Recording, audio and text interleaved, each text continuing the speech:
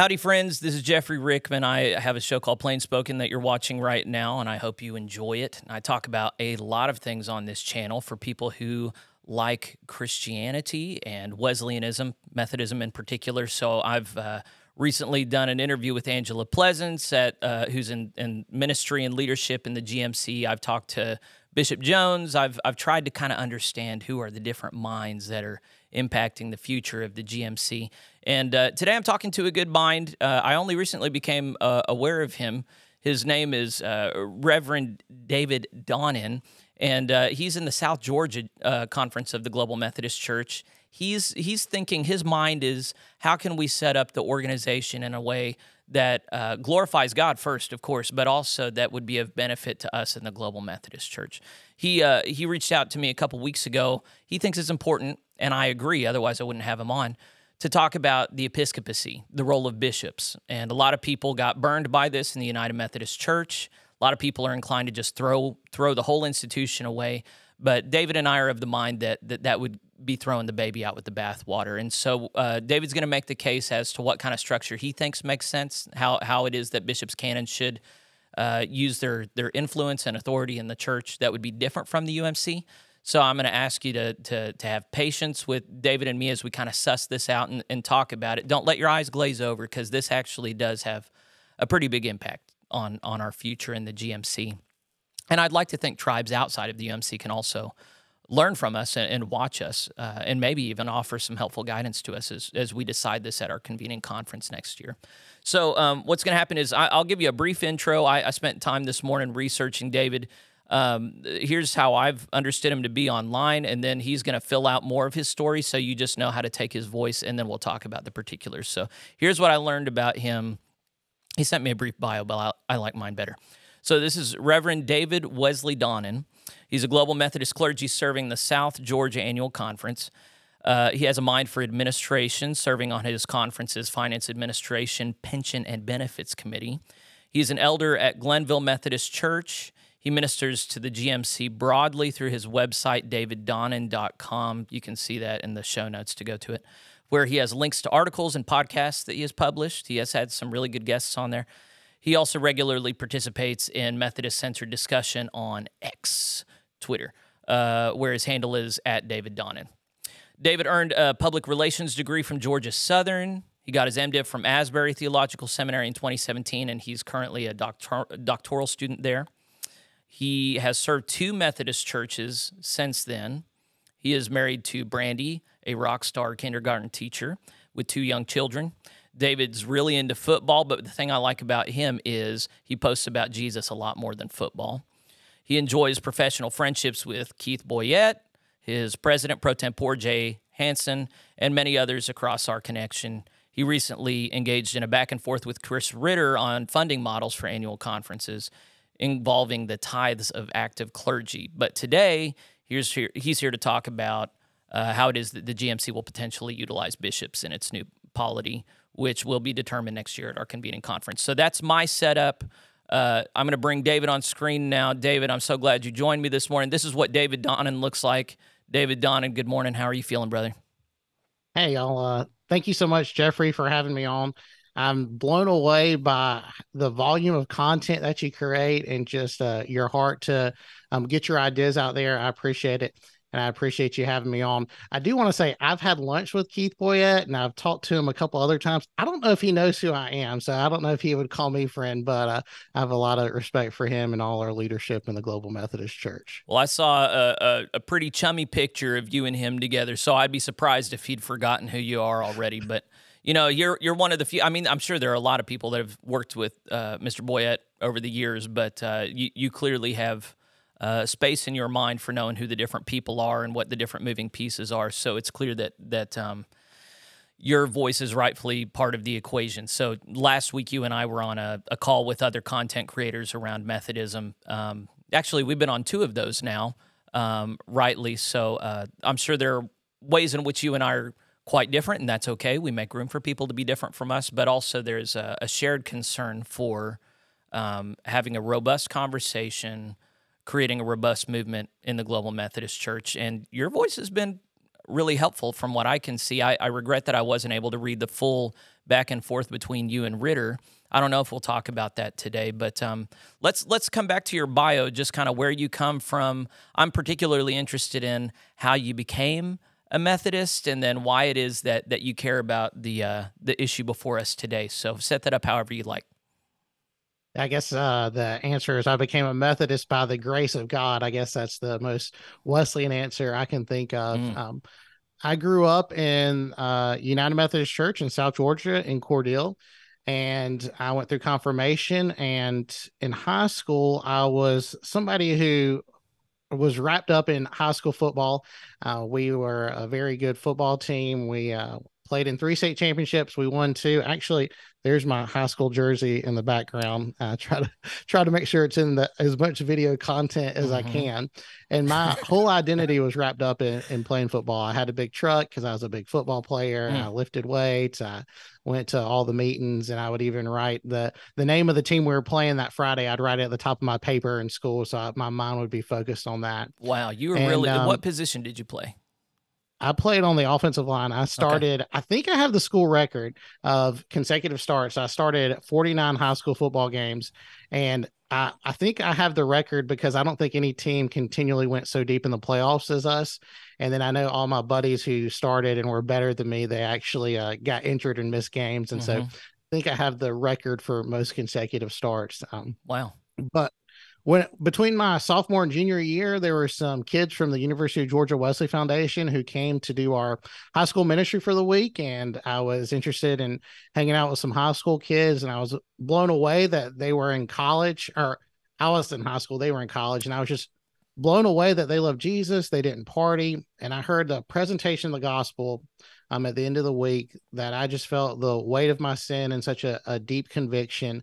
I don't know if that was the second warming of my heart or when I officially got saved, since I'd been through confirmation and had considered everything, hmm but something changed in my life that night. And I've been passionate about Wesley Foundations and campus ministry and the Methodist movement ever since then. hmm I went to Georgia Southern and did several internships in ministries, and knew I wanted to do youth ministry, but didn't know I wanted to go into pastoral ministry. And then our senior pastor had heart bypass, and the associate pastor moved up to the big services, and the services he was doing, I had the opportunity to preach in those. And it was really the first time, and instead of working with youth where I'm like, hey, don't do this, or I've seen some kids do that doesn't work out, I was like, okay, I really need you, God, to come through for me. hmm um, and to speak through me, because these people have so much more depth, so much more life experience. And it was, looking back on it, not surprisingly, God came through, but I was just blown away um, by the love that the older congregation gave to me with my speaking communication skills. And I really started to discern a call into pastoral ministry through that. I served several different Methodist churches, almost 2 decades in doing Methodist ministry. I've served 2 Point charges, I've served station churches, and now I'm just pleased to be serving the Glenville Methodist Church, an amazing group of Bible believing traditional Christians in a growing church in a growing area. And I feel like I've hit the jackpot here. It's a really great church to be at. So I got part of your bio wrong. I had that you'd only served 2 churches, but it sounds like you've served quite a few more than that. So some of that began as a student in a student ministry role, and then Mhm. as a candidate in the United Methodist Church as you were going through your MDiv program, and then out of MDiv or out of Asbury, have you had 2 main appointments with 2 churches? So I actually was a local pastor in 2012 when I started, and I Okay. was in seminary at that time. I'd taken a semester or two at Gordon Conwell, and then I hmm transferred into Asbury to finish up. And so I was serving it was considered 3/4 time while I was in seminary. hmm And then I love those churches. I needed something full time when I finished, and it worked out where they had a full time appointment. And everywhere I've served, I'm just like, I'm really looking forward to the global Methodist churches. There are at least words that they're saying they're going to keep preachers longer, because everywhere I've been, I've just been so blessed to say I could be here forever. These are amazing people and hmm amazing churches. So hmm I've served, let's see, 2 full-time appointments, and then 3 other churches part-time. And there was a full-time on staff as a youth pastor. So that's the short version of my bio. I did youth ministry for one summer, and I don't miss it. But we had some good times. It's just a lot of drama. I You, well, youth ministry is really tough, especially in the United Methodist Church. You mhm. were really quickly told you're not a youth pastor, you are a youth director. Pastor is a title you can't use. And even writing like applications for seminary, they're like, you can't call yourself a youth pastor. They're going to like come down on you. And so it was very fascinating. And I look forward to more collegiality in the Global Methodist Church, and knowing that we're all working towards the same goal.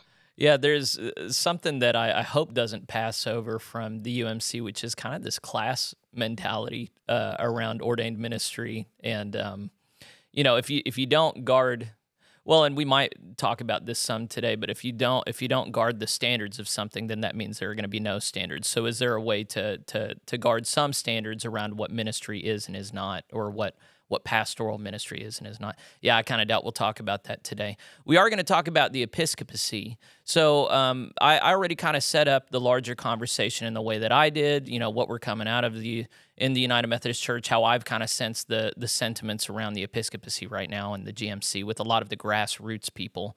How would you like to set up the conversation that we're going to have today? I think looking back at our United Methodist history, and I'm extremely grateful for the United Methodist Church and how it nurtured me and made me who I am.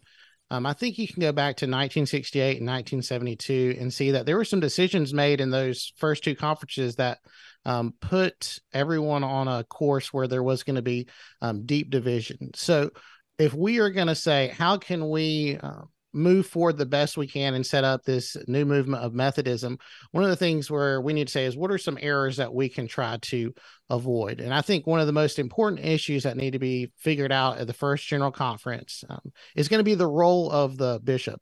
And so I'm very curious of how that's going to go.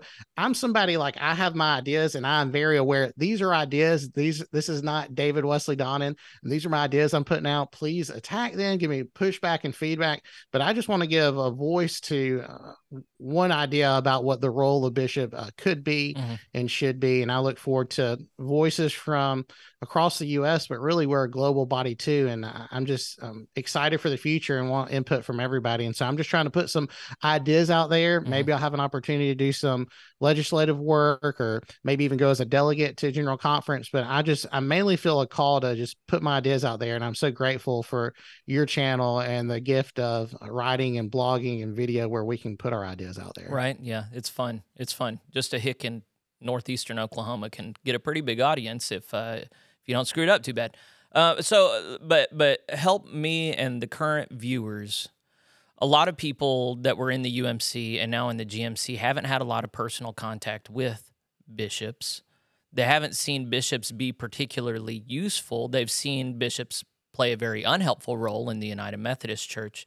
So whenever you say that one of the primary, perhaps I saw the rough draft for a Firebrand article that you've submitted, hopefully going to get published, where you say that this is, if not one of the most important thing for us to address at next year's convening conference. Just what's the basic, why? Explain that. Why is it so important to get bishops right? I think so let me tell you about the South Georgia Conference. We have absorbed the North Georgia area. Traditionally, in the United Methodist Church, South Georgia and North Georgia have been separated over the past couple of decades. And so now we have our North Georgia friends are a part of the South Georgia Conference for the moment. And we'll see how long that lasts. And they have their disaffiliations coming up. Right. And so we want to be praying for them. But if you talk to them, like, half the churches who are leaving, they don't know what they want to do because they've had such a horrible experience with bishops. Mhm. And there are so many places, so many stories all over the United States, especially of just, well, I mean, your story of being, your interactions with your bishop. Mhm. And we were talking about one of our friends, Daniel Hickson, his video that he published this week, which was just, I was like, okay, I want to see what this was. And I didn't realize what a gut punch it was that he had to experience too Mhm. as a young father. And just the power dynamics that were at play of where you could be moved at any moment, you could be pulled out of your church at any moment. there are people who are rightfully so very cautious about even entering a system that has a bishop. So I think we need to make sure that we get the role of bishop right. Again, I'm not saying I have the right idea, but I have a idea that I want to put out there. And I guess, do you want to go ahead and do some of the slides I sent you? Yeah, I'm wondering. Okay, so the primary text. Let's start with the Bible first off. The primary Okay. text that people use to justify, because a lot of people will say, "Let's just get rid of bishops. Why do we need Mm-hmm. bishops?" So I think the primary argument for why we should have bishops is it's recommended by Scripture. Is that the primary argument that you would make, and why it is that bishops are needed, or is it more of like an administrative look? You have to have certain people filling this role. Yeah, I would say, yeah, I don't even know if I would go to the scripture there as like the office of bishop um, is required. I would say church administration is required. Um, there's a really good book by Tom Tumblin, Ad Ministry, where he just talks about how we have a responsibility, no matter what structure is, of to run the church. And I think about Acts and the apostles saying, "Hey, we shouldn't wait on tables." Not that the serving the widows was a bad thing, but they No. just said we've got to be organized in a way that we can do ministry. Mhm. And so, even before saying let's talk about bishop, I think just having an overall idea of what's the healthiest organization that we can have to be efficient for the kingdom. So I guess that doesn't answer your question necessarily about No, it bishop, but I'm does. more of It does. I mean, you have an administrative mind, and so yeah. you would be of the mind that it is not sufficient. Well, if you don't have bishops, then what you have is a congregational system where all you have is deacons and elders, and you're local church oriented. There isn't somebody standing above it all with the eagle eye view. So whether you wouldn't feel strongly about if it's called bishops or general superintendents, your primary concern is we need people filling this connectional role. If we don't have that, we'll be in trouble, or we'll just be limited to a congregational polity. Yes, yeah, I would say yes. I think that's an accurate description. I think there needs to be a lead administrator who acts ethically and teaches the Wesleyan theology, and I think bishop's the best idea we have for that word. Very good. So what I want to do, I want to go ahead and introduce the biblical language about bishops, acknowledging that that's not necessarily your primary concern. I think a lot of people listening to this, if they're going to be invested in this conversation, they need a biblical basis for it. And some people really haven't reminded themselves lately of what we learn about bishops in the New Testament, in particular, 1 Timothy chapter 3, starting in verse 2. And I'll try and remember to overlay this whenever I publish this. A bishop, then, must be blameless, the husband of one wife, vigilant, sober, of good behavior, given to hospitality, apt to teach. I know you care a lot about that teaching part especially. Not given to wine, no striker, not greedy of filthy lucre, but patient, not a brawler, not covetous, one that ruleth well his own house, having his children in subjection with all gravity. For if a man know not how to rule his own house, how shall he take care of the church of God? Not a novice, lest being lifted up with pride he fall into condemnation of the devil. Moreover, he must have a good report of them which are without, lest he fall into reproach and the snare of the devil. And then that it goes on to deacons from there. Yeah. Okay. So that's the primary instruction in the Bible. We have three offices mentioned explicitly. That one, bishop, is episkopos. The elder is presbyteros, and deacon is diakonos. Diakonos. Yeah. So this is the office that we're talking about here. It definitely has a notion that we need. Episkopos is rightly seen as overseer. That's usually how it's translated, and so it's talking about their moral character and faith, and how long they need to be a part of the faith before they can lead, and what kind of household they need to have. All these things I think are actually of paramount importance. One of the things that I'm hoping gets brought, I mean, I might even introduce my own legislation. I would love for there to be some scrutiny of each candidate with these areas in particular. And then the filthy lucre part is something I'm concerned about as well. I've been scandalized for a long time that in the United Methodist Church, bishops make upper class income. And I've just been of the mind that if we're going to follow a peasant itinerant that we don't necessarily want our bishops to be poor, but we certainly don't want them to be rich, and we don't want anyone who's in the office wanting status and higher income. We need people who are doing it out of love of Christ Jesus. So I don't know if there's any serious way to keep them middle class, but I sure would love to have that at least be a conversation. So that's me just kind of planting my seeds for my conversation. We're going to spend the rest of the time. We're going to go ahead and look at what you brought today. You have some graphics for us to consult. Well, before we go to the graphics, let Okay. me ask you, do you have any idea of what the mechanism could be to like work on salaries to make them lower? Could it be like an average of the top five minus 10% or something to make it a less attractive salary wise? I think that's a great question, but I Yeah. always am curious about what would that look like. I've thought of two different scenarios. One would be, okay, if they are assigned to an annual conference, just averaging out all of the salaries of the full-time active clergy, and they just get the average of that. The other one would be coming up with just a level of when you look at the poverty level and upper income level, and then the cost of living where they are, be able to generate that cost of living income. Because when you look at conferences, say in Africa or the Philippines, I mean, right now, African bishops, even though they make less than American bishops, still make so much money. They have like compounds, they're so, so I just think figuring out whatever a solid middle class income is in the region that they serve and live, and then, comp their housing and their transit and transport. I think that's a realistic, I think both of those would be realistic, but it depends on how we figure out how many bishops there are, if they correspond to an area, or if they're just general superintendents of the entire church. So I'd be interested in, and I'm not very smart, those are just things that I've thought of, but I would imagine there's probably a good 3 or 4 realistic ways to generate that number.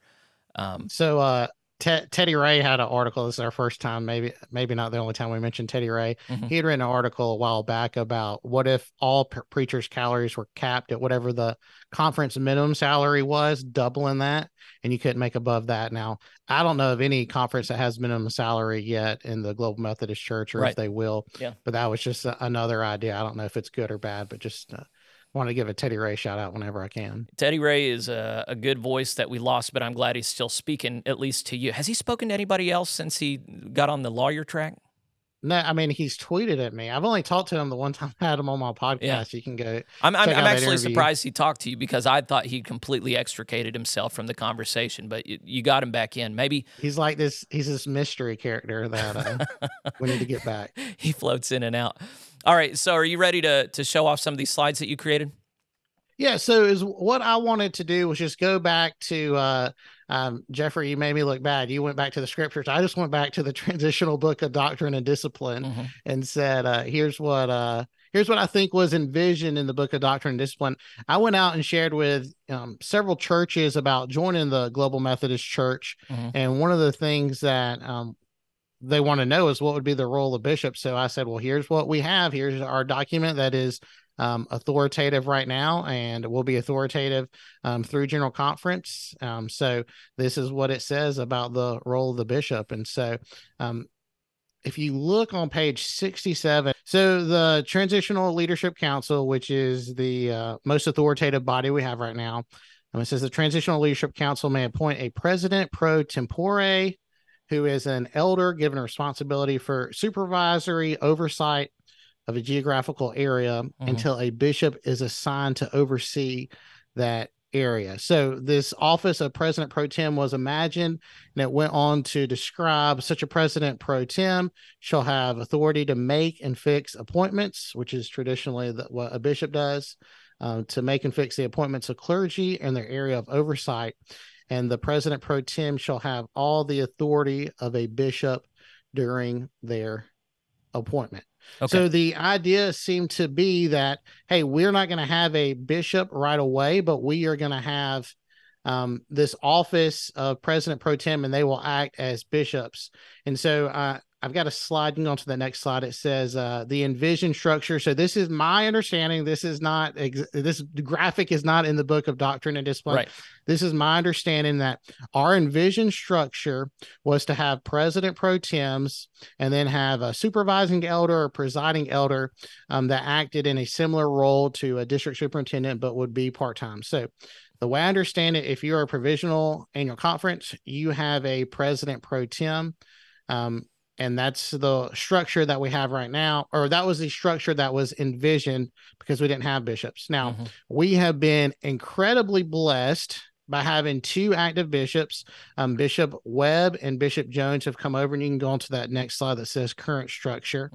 And so they actually came. And so since they were bishops in the United Methodist Church and transferred in as bishops to the Global Methodist Church, we have given them that title. There also have been some bishops who've retired who have a type of bishop emeritus status, but we have two active bishops. And so this summer, Bishop Jones has been acting as a general superintendent. He is above all the president pro tems. He is accountable to the transitional leadership council right now. So is Bishop Webb, and Bishop Jones is amazing. Bishop Webb's done an incredible job. This summer, Bishop Jones came, put his hands on my head, and ordained me. And then I got a really amazing serendipitous thing happened. He came and preached at my church too the Sunday after I was ordained. Oh, cool. It was really funny. I just reached out to him like I reached out to you, Jeffrey. I'm not afraid to, stick my head out there and say, hey, would y'all consider doing this? So I was just like, hey, you're going to be in the town. I'm about an hour away from where you're going to be. Would you be interested in coming to preach? And he said, nobody's asked me yet. So at conference, everybody was saying, where are you preaching this Sunday? There's some large churches. Even our president pro tem's church was right there. And they said, you're going to Glenville? Why are you going to Glenville? And so it was awesome to be ordained, to have family come down to St. Simon's at Epworth by the Sea, and then to have Bishop Jones come and preach. It was only the second time that we know of a bishop's preached in our church. And then put on top of that, this isn't just a bishop over one annual conference. This is a acting general superintendent who has half of the whole world of global Methodism. To come to our church was just a huge blessing. Bishop Jones was so cool.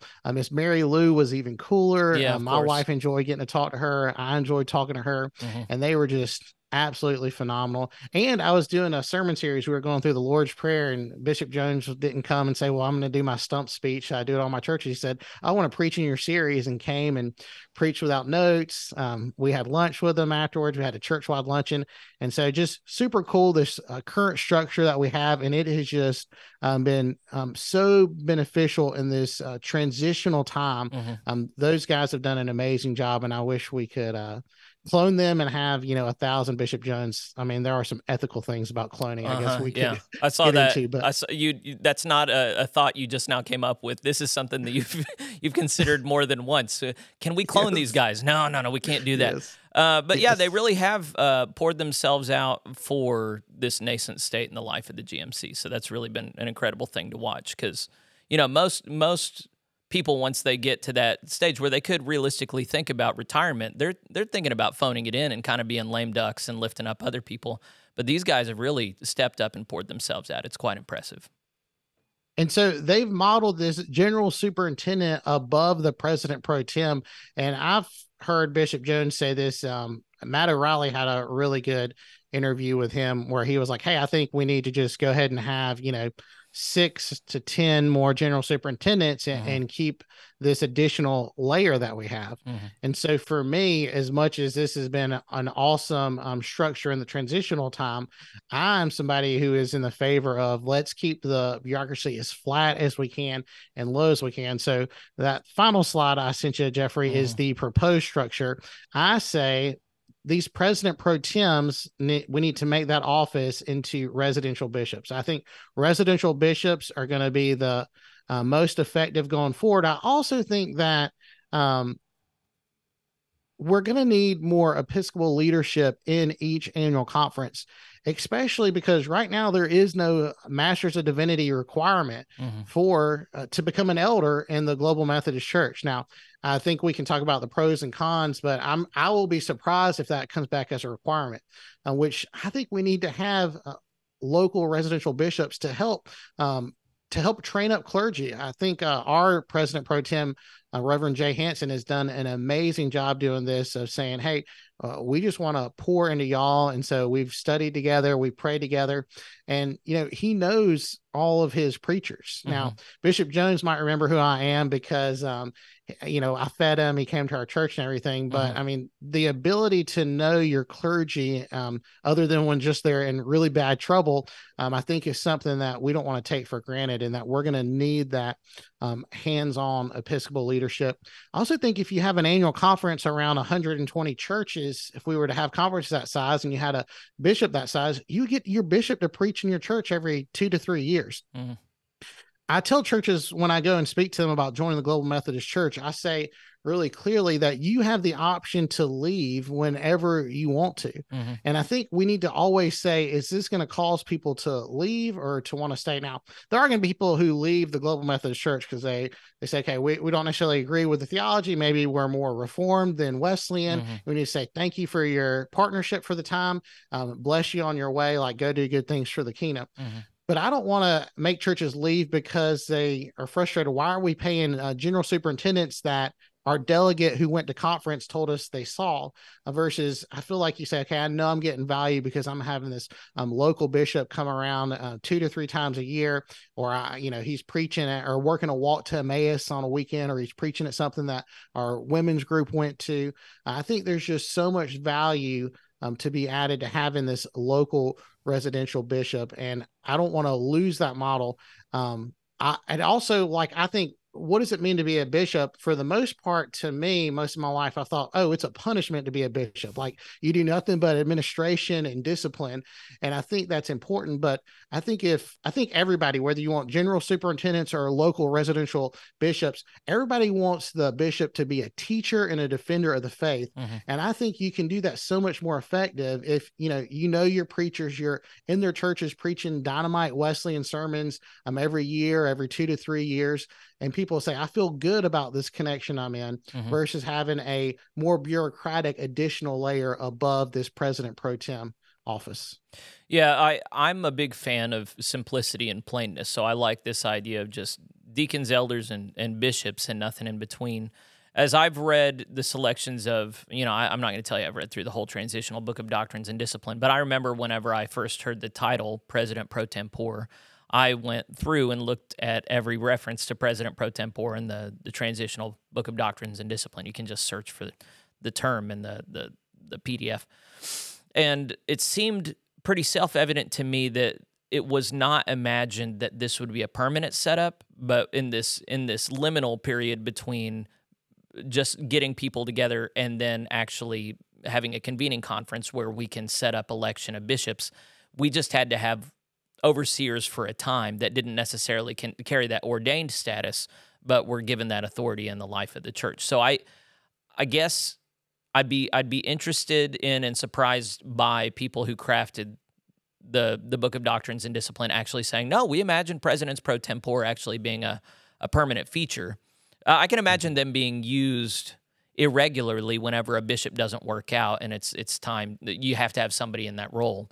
But I have imagined that we are going to have bishops. I mean, a lot of people in leadership have been very clear. Yes, we understand there's a congregational impulse, and we can acknowledge that, but we can't give in to that. We have to have bishops to recognizably be a biblical church and not prey to a lot of these phenomena that we see in congregationalism. But how it is those bishops are going to operate is far from clear at this time. I think within the United Methodist Church, the College of Bishops, the Council of Bishops, operated as kind of like an aristocracy, a ruling class that wasn't necessarily, and on paper they reported to the grassroots United Methodist, but in actuality there was all kinds of separation between them and people on the ground. And you really did get the sense in the United Methodist Church that the grassroots dynamics of finance and administration were aimed upwards, that the orientation of the denomination was upwards towards these bureaucrats and aristocrats at the top, and that there wasn't a benefit coming back down to the grassroots. So one of the things I expect you and I would agree on is whatever role the bishops serve, it should be felt and observable on the local church level for every churches that are a part of that, every church that is a part of that connection. You would agree with that, right? Yeah, absolutely. And I think it's also like if we say the general superintendent was the way to go, like Hmm. we can add that, 10 years down the road. But I think if we start out with general superintendents and then we make president pro tems into, a conference superintendent or something, Hmm. like I think that's going to be really hard to get rid of. And especially as several of them, I mean, maybe even the majority of them are full time positions now. I know we have our president pro tems full time and we have a full time assistant. Hmm. Um, so or at least two full-time people now, so it's and they definitely deserve to be paid for the work they're doing, but I don't want us to just start adding all the layers right away. I want to I don't see the need for a general superintendency and an additional layer between them. So when you're saying between them, you mean a general superintendency and an episcopacy? So here's what I think is going to happen if we keep general superintendents. The president pro tems, a lot of them are full time. If they're general superintendents, and again, I haven't heard. It's not for me to argue for the general superintendents, but this is my understanding: is you'll have general superintendents, and then you will have a conference superintendent that will be that president pro tem office, Mm. and then you'll have the presiding elders or supervising elders that will report to that person, When you're talking and about that a person will general report to bishops. superintendent, you're thinking the general superintendent is, for all intents and purposes, a bishop, right? Yes. Okay. That's the thing I wasn't getting clear on, because we have these different names, but the names correspond to different functions and titles. Your concern Yes. is not we call them a bishop. The concern that you have is we have people filling this role of oversight. But then there are a general superintendent would be responsible for the whole connection of the whole denomination, and they share each other's space.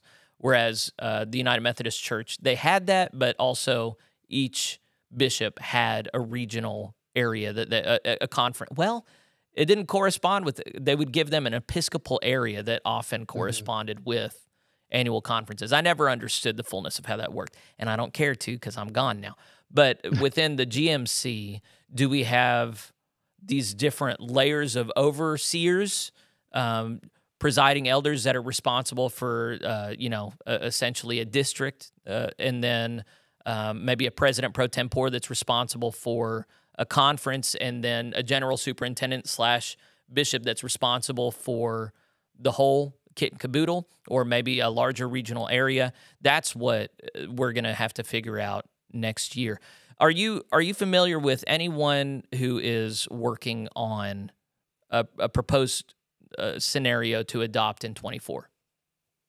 My understanding is there's a committee working on the role of the bishop, and I don't know if that means that they'll propose legislation or Hmm. if they're going to develop ideas and have a subcommittee that writes legislation. I'm not really exactly sure, other than I heard that there's a committee that's working on it, Okay, a and committee on episcopacy. you're not on it. I'm not on it. We're just talking No, about the work that this committee is doing, yeah, which, that I mean, that honestly, I think that's needed. I think committees have a way of getting insular, and it's good to see how people on the outside think of things whenever they don't know about all the conversations that have taken place behind closed doors.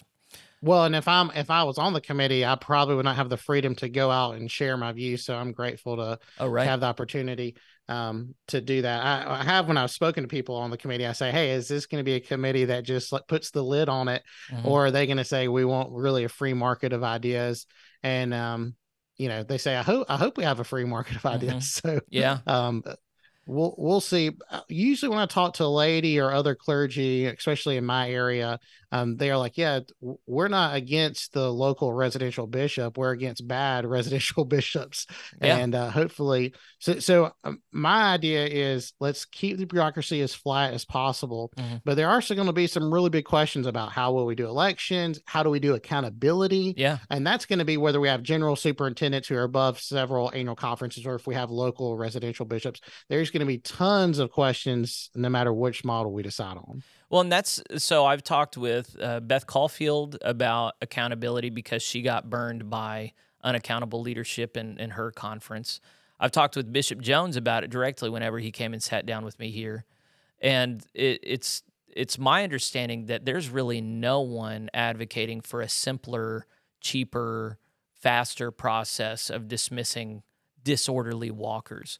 Hmm. It seems to me that the only scenarios we are entertaining are uh, very labor and money intensive, marked by many stages of checks and balances, which I know that they imagine will protect people, but only ever experienced administrative bureaucratic power taking advantage of things like that at the Hmm. expense of people. I'm all about transparency and just putting it all out in the open, and then handling out it quickly and transparently. And then if they have been in bad faith, dismiss them. If they've been falsely accused, reinstate them. But this long drawn out thing, for instance, Bishop Carcanio's trial in the United Methodist Church, complete waste of people's time and money.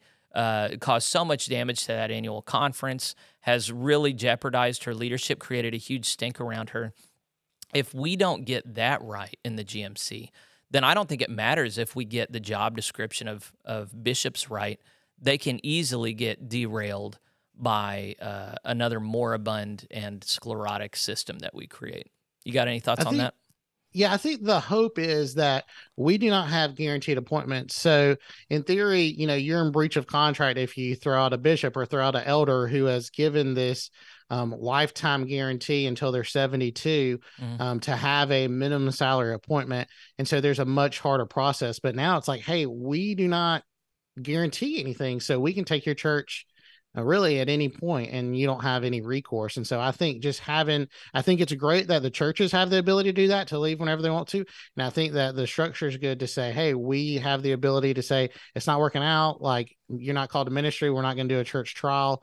Like, why don't you find something else? And the church has the freedom to say, we disagree with you taking our preacher's credential. We're going to be an independent Wesleyan church now. And Mhm. find some other type of connection. So I think it helps everybody kind of figure out clear what they want to do and who they want to be.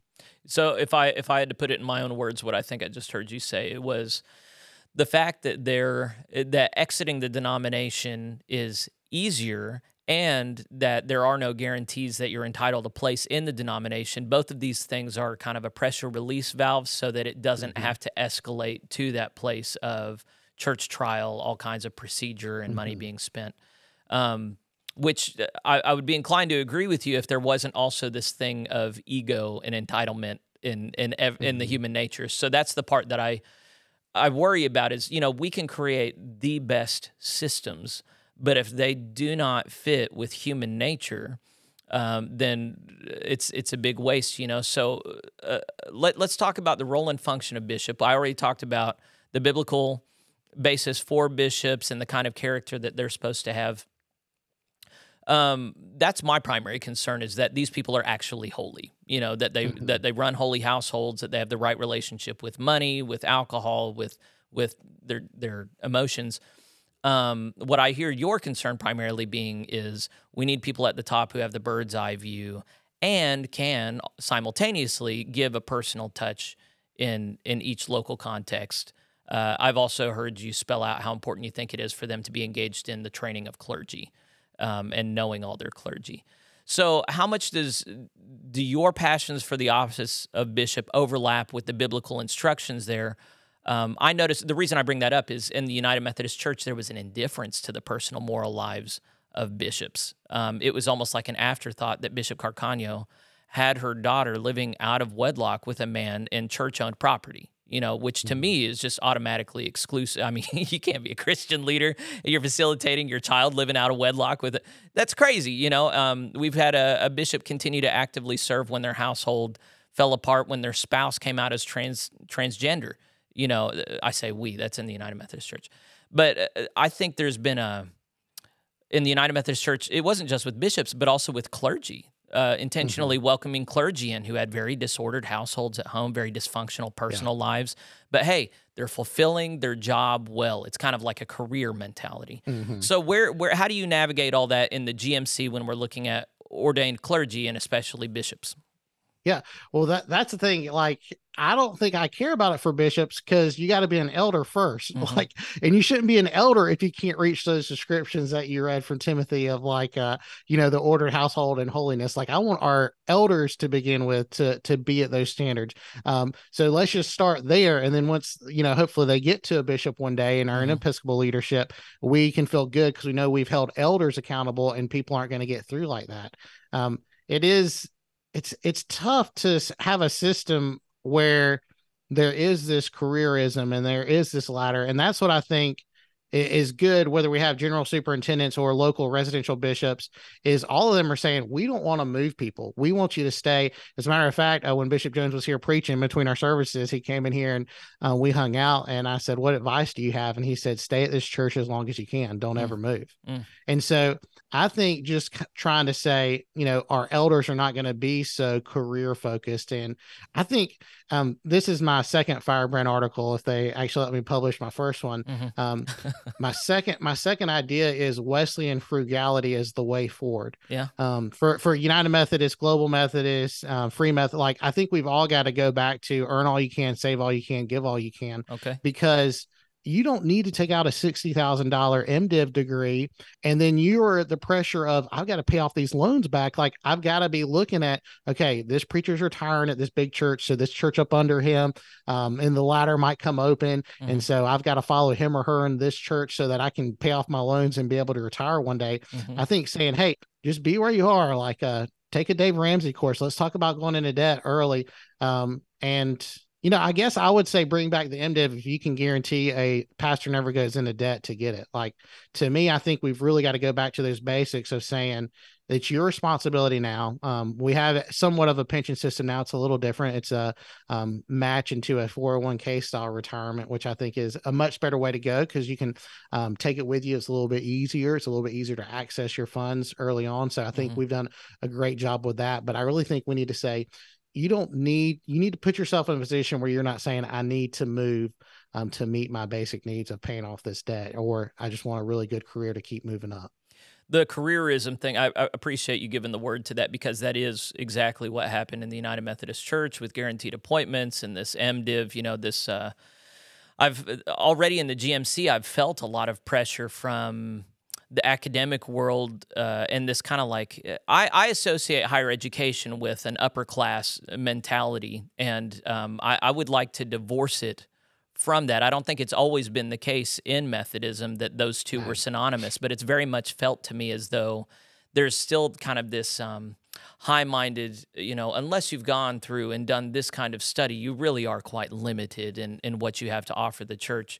And that also has, that has very real financial implications for how you look at your role as a minister. Well, if I'm trying to get the highest income possible to pay off all this debt that I've got, I'm going to comport myself very differently than if I'm just trying to preach Christ and Him crucified. Mhm.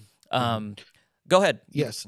Sky McCracken, who's still a United Methodist pastor, Yes. he was an Episcopal candidate a few years ago, and I remember reading some of his blog, and he had talked about how local pastors needed to be more valued, and he said it was in the 1940s, 1950s, post World War II. Hmm. Everybody's town, your lawyer had a degree, your doctor had a degree, so you wanted your preacher to have a degree, Hmm. and so there was this exploding pressure, and also at the time the mainline seminaries were in the process of becoming more and more liberal. And so we can kind of see how that, I mean, you could, maybe 200 years from now, when they're teaching church history, they'll say this was one of the problems Hmm. of this secular progressiveness that creeped into the church. I'm going to put a couple wild ideas to you and see what you react. I enjoy you. You can do this because you and I've seen you do this with Chris. One is in order to get rid of this careerism and this classism that overlaps between big church and small church, just average out all of the just redistribute all of the income so that whoever is an elder in any annual conference makes the same whether you're working in a podunk town or the middle of a city. Do you like it or would that be bad? So I think that's a fine idea if we're just talking about, redistributing wealth. I think also, though, the libertarian side of me says, we can't, we've got to be very careful what we mandate on churches. And so I think theological guardrails Hmm. and walls are very important for us to do. But, would an independent church say we're paying our preacher X and we're going to join this denomination and we have to lower their salary to Y, so that they can be equally, or pay into a fund, but our preacher's going to get paid a lot less. I think that would be, you would get a lot of pushback from churches on that. Well, you'd have large church pastors make less than they otherwise would, and you'd have small Mm-hmm. church pastors make more than they otherwise would Mm-hmm. if you Mm-hmm. averaged it all out. And so I think it Mm-hmm. would the only big church pastors you would get would be ones that aren't after wealth because they're not going to see any more, and then the Well, small. and you might not ever get anybody wanting to go to a big church. Like I play the game of like, what Mhm. would somebody have to pay me to like, quadruple my membership and like lead a staff that's much bigger and stuff. And I'm like, I don't know if there's any amount of money that would like, I like visiting people. I feel like I don't always get to do enough of that now. I like Well, teaching but and if the only reason somebody's making new disciples is because they're getting paid more to do it, I would rather they just not be global. I mean, I would hate to think that a yeah, disciple is made because some guy wanted a bigger paycheck, you know? yeah, yeah. Um, And I say guy yeah, or some gal yes. deserved Let's filthy. use Okay, gender inclusive language for so sure. Yeah. we can circle back around to it. The other one, I'm interested in your feedback on. I actually got this idea from Teddy Ray because he talked about the history of itinerancy in America. You're proposing a flatter scheme. Bishops, elders, deacons, maybe some interstitial tissue, but not much. I want to go back to this system that we had in the beginning where there are located pastors, ordained elders in place for long periods of time, but also itinerant pastors working alongside of them. I've had this crazy idea for like 8 years where we just have young men and women who they ride motorcycles around circuits and they go to each church and lead revivals, and then that's just a way for them to get to know the system and be in connection with the bishop and like it, hate it. It would be a whole other rung of ordained ministry, but it would also be something funded by that shared pool of money that I would. think so. So here's what I would do. I Mhm. would I would make a twist on it. Do it. That's what church planners should be. They should be like the Apostle Paul, Mm, where nobody plants churches like this. You plant a church, you're the founder, you stay there 10 or 12 years. There's a handoff. Usually it doesn't go well when there's a handoff. right. Yeah. That's kind of the model for evangelical church plants. What if you had somebody who moved around and they said, I'm going to stay here for a year or two, and then I'm turning this church over to y'all and y'all have to run it? Mm, And did church plants like that. Now, I think you had a good conversation of this and like, how do we not make a church growth a god right. Yeah.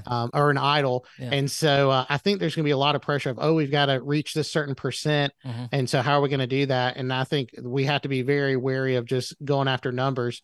But I do think something like that would be more biblical of having somebody who goes around and starts the churches and goes back around and continues to minister to them. I think that would be a neat way to do that.